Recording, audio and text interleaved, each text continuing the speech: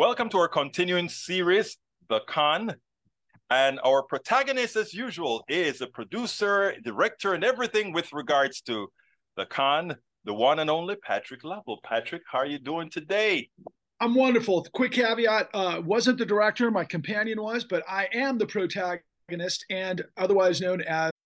Sign up to The Economist for in-depth curated expert analysis of world events and topics ranging from business and culture to science and technology. You'll get the weekly digital edition, online-only articles, curated newsletters on politics, the markets, science, culture and China, and full access to The Economist Podcast Plus. The Economist is independent journalism for independent thinking. Go to economist.com and get your first month free. The producer. The producer. Amen. There we go. Well, mission corrected. And for the director who heard that, I'm not scratching it because we like a little bit of errors here and there. Anyhow, folks, today's episode is titled, Let's Deconstruct What is versus what we think is. Are we a democracy? Does our economy function as a capitalist engine? I want you guys to, before we get started, to take a look at this video. And then we'll get back.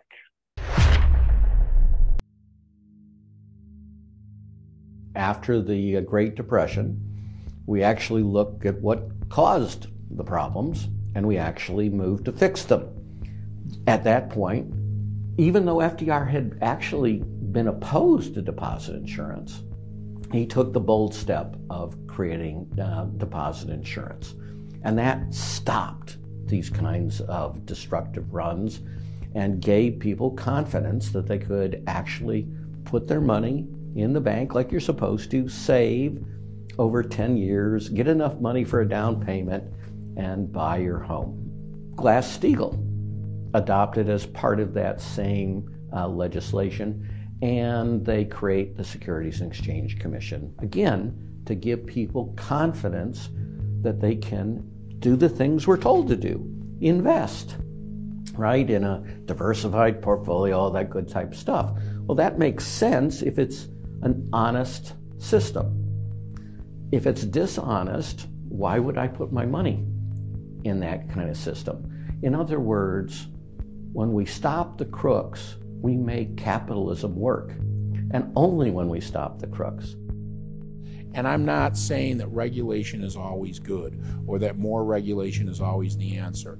It's not. Ideology would suggest that you are either in favor of regulation or you're against regulation. Well, what if you're just in favor of smart regulation, better regulation, the most rational regulation possible? Where does that put you? I would suggest that at that point, you're making evidentiary-based decisions about what works the best rather than ideological decisions, more regulation, less regulation, which really doesn't make sense when you think about it. So to me, capitalism and smart regulation go hand in hand. You need them both. And one without the other, I just don't think it works. When somebody can make a loan to somebody knowing and that loan is not, when it resets, when that adjustable rate comes in, they're not going to be able to afford this. But I will have gotten my fee as the lender or the broker. And I don't care what happens to this person. And that there's nobody in the government who's going to take a look at that and say, oh, no, you can't do that to people. Because independent mortgage companies had almost no regulation over them. So this is what you get when you have no regulation. The institutions should not be able to gouge you. They should not be able to con you. They should not be able to cheat you. And if they do, that we have institutions within the government that ensure that those people pay for it. Honesty is good business. Rule of law makes honesty something that can actually prevail in a marketplace. Absent the rule of law and vigorous prosecutors and regulators, the cheaters will prosper. The financial system, where Wall Street is kind of at the top, is supposed to be a support structure for the real economy. It's supposed to provide financing for individuals who want to buy a home, or for anybody who wants to start a company, grow a company, whether it's the corner store or whether it's, Caterpillar or Boeing, right? Starting in the 80s and really taking off in the 1990s, finance really started focusing on enriching itself, much more so than lending to the real economy. And the game was to get the biggest bonus as fast as possible. And that is hard to do when you're just lending to people to get mortgages to buy a home, or for somebody to start a small business or build a small business. It's even hard to make that kind of money when you're lending and financing medium and large businesses. But trading complex derivatives, now there's some money in that.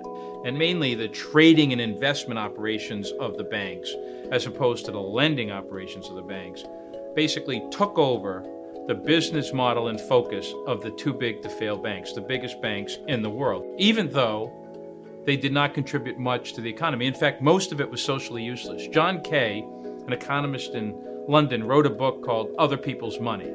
And in it, he talks about how, by his calculation and others, Goldman Sachs, by the time of the crash in 2008, less than 10% of the activities of Goldman Sachs actually related to financing activities in the real economy. Well, why is the U.S. taxpayer and the government backing and supporting gigantic, fragile financial institutions engaged in incredibly high-risk and dangerous activities that are largely directed to enriching thousands of bankers who are already filthy rich, for the most part, as opposed to supporting banks that lend to the real economy, that allow people to save and build up nest eggs for retirement or for a home, or to put their kids through college, or to finance the pharmacy, the small business, the good idea. That's why the banking system exists, to service the real economy, not to be a parasite on the real economy to enrich themselves. And in fact, one of the most telling statistics is in 2007-ish, somewhere in there, the corporate profits of the financial sector in the United States was 40% of all corporate profits. So think about that. The support part of the entire economy was consuming 40% of the total profits. Well, that's a completely unbalanced financial system that's lost its way and is no longer focused on the real economy, which is what America is supposed to be all about. That's what creates economic growth. That's what creates jobs. That's what actually causes wages to go up. That's what enables people to have a higher standard of living and to achieve the American dream. Home ownership, your kids are going to do better than you, they get to go to college. That's what's supposed to happen as a result of the real economy being properly supported by the financial sector. And that was completely gone, by and large, by the 2008 crash. Patrick. Anyhow, are we a democracy for real? Far from it. You live in the great state of Texas. How would you describe the state of affairs in Texas these days? It's horrendous. We have a legislature that cares nothing about the people. We have people, even as we have insurance that everybody should have access to, they're being denied. Doesn't seem like a democracy to me, especially since it was democratically passed. Recently I've been spending a lot of time kind of conceptualizing, if you will, the last 100 years of American history. Mm-hmm. And, I'll just stay off the top. Whatever this era is a far cry from what the United States has been, minus a lot of incredibly horrific eras that we've had to overcome. Mm-hmm. But in terms of actual, I'd say, awareness of the way things are in this era, given the amount of information that exists, it's incredible how many people actually feign belief that democracy is still hanging on by a thread. The way I frame it, Egberto, is no, we are not a democracy, not even remotely close to a democracy. but it's even more diabolical than that. The way I frame it, Egberto, is we're a corporate fascist state undergirded by a criminal syndicate. And in your video, you describe, in that video, people saw things like derivatives, and people may say, what the hell does derivatives have anything to do with, let's say, our capitalist structure and our democracy? We're tying all of this together. But I wanted to be a bit provocative in the beginning by just talking about democracy. So tell us about what we thought something was and what it actually is. Well, I think you just look straight forward to the actions of our government. If the government were actually following the trajectory of what most people in this country are interested in or support, the country would look a lot different in terms of its decisions. So what we have is an inverted, perverse, I think that's it, inverted, perverse sort of relationship to power, to where, and it may, in some people's estimation, have always been this way, but I can tell you it is this way in this modern era. It's government for the minority, which is ultimately of, by, and for the corporation. And who is the corporation is the question. And there are hierarchies within that sort of framing. But most of it follows what fuels everything in this country, which of course is capital, not necessarily to be construed, although many do it, as do you and many others, and justifiably so, with a minor caveat, which is really the ultimate reveal.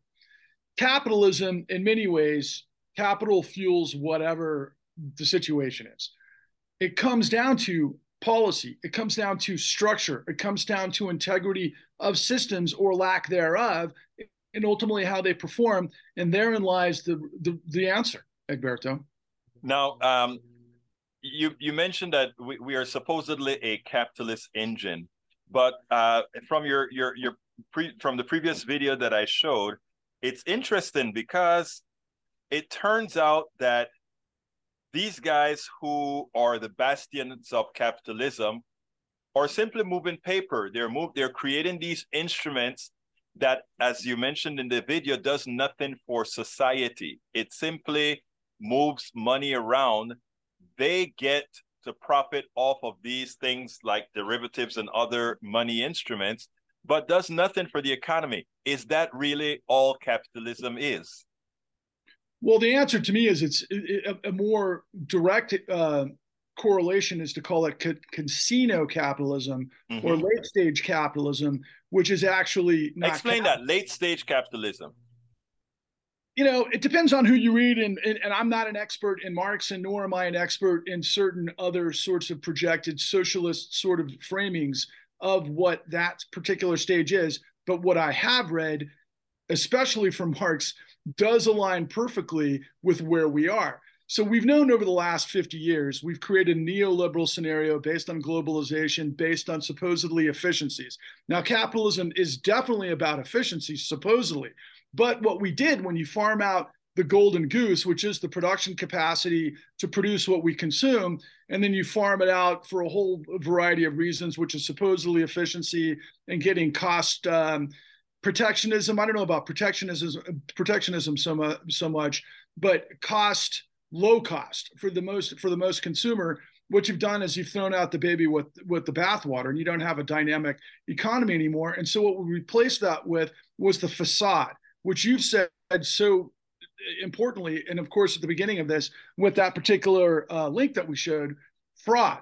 Wall Street's business model is fraud. So the question becomes, if you don't have a consumer society predicated on income, how then can you somehow manifest a massive debt society that supposedly is underwritten correctly, presumably on all of the different underwriting standards that would project and determine the debt-based society? You can't. That's where it becomes a facade, because you're not in equilibrium, you're not in balance, and in the vacuum of that, fall. Then you have to create the facade, which is created by fraud. Now, it's interesting because last time we spoke about the fallacy of infinite productivity. In other words, infinite growth. There's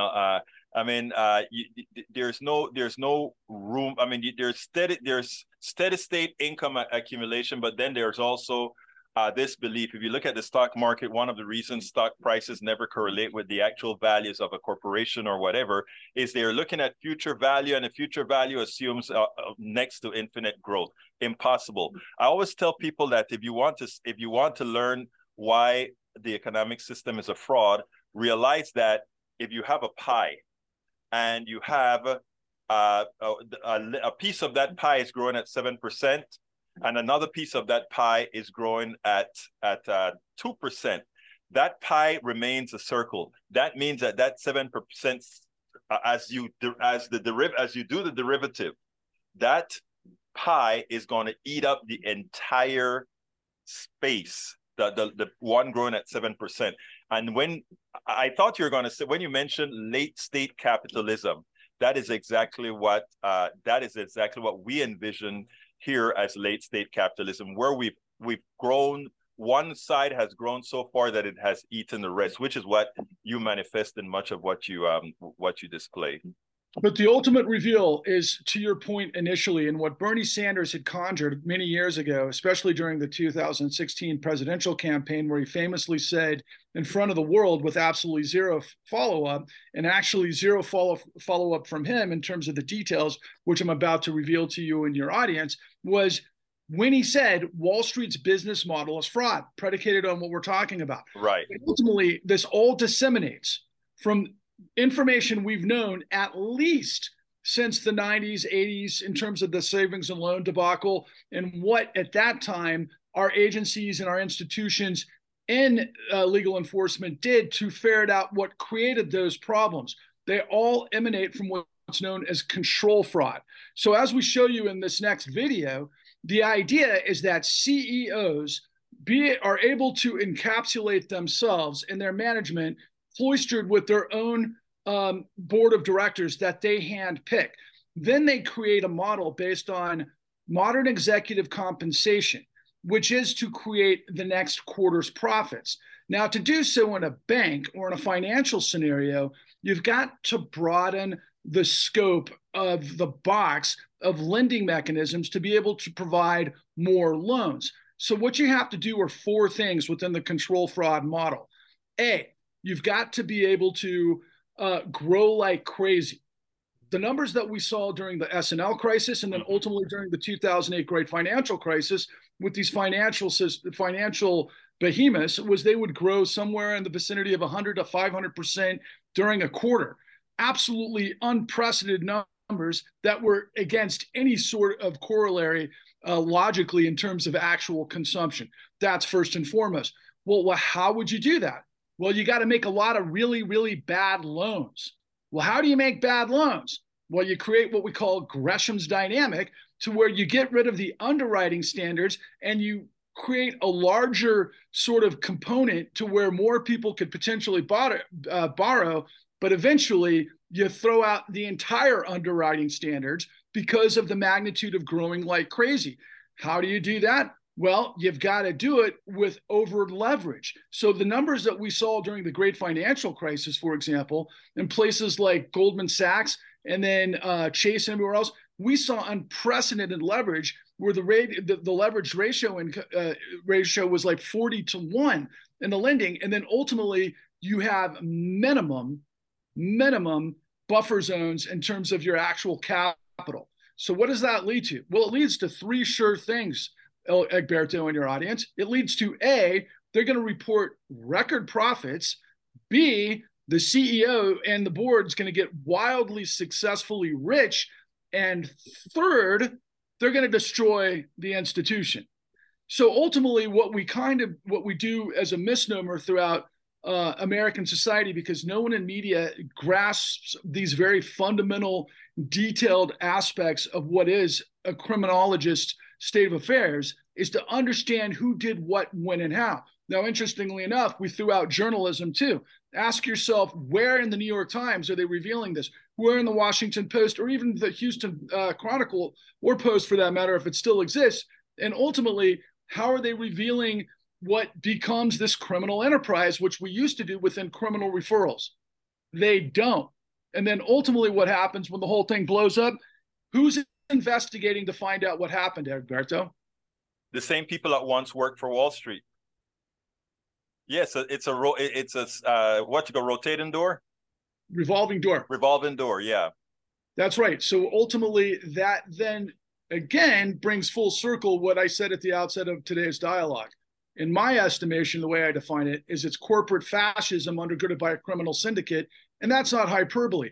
What it means in the end of the day is it's theft, it's legalized theft, and that's one side of the rhetorical three-level stool that has created the corruption of everything that exists in power. Now, on today, we pretty much covered a lot of this on the high level. Our next episode will cover it more on a personal level as far as how do people get conned. So you're going to describe how the con actually worked on the personal level, because this is high level. The guys in the big offices, they have the big picture of the big fraud, but the fraud has to be executed one borrower at a time, one small person at a time. And that's what we're going to go over at the next time. Patrick, thank you so kindly for having been here on Politics Done Right. Onwards and upwards, my friends. I look forward to the next episode. We spend a lot of time deconstructing the news, trying to parse it into a form that everybody can understand. We try to find those little nitpicks where it flies above the fray, etc. If you really like these videos that we do, I want to ask a big favor. Please go ahead, number 1, subscribe to our channel, and number 2, please join if you can. Thank you so kindly for watching. Keep watching. Please remember to share. We must populate the entire internet with our progressive message, a message that we know is what most Americans say that they want. So help us, please join.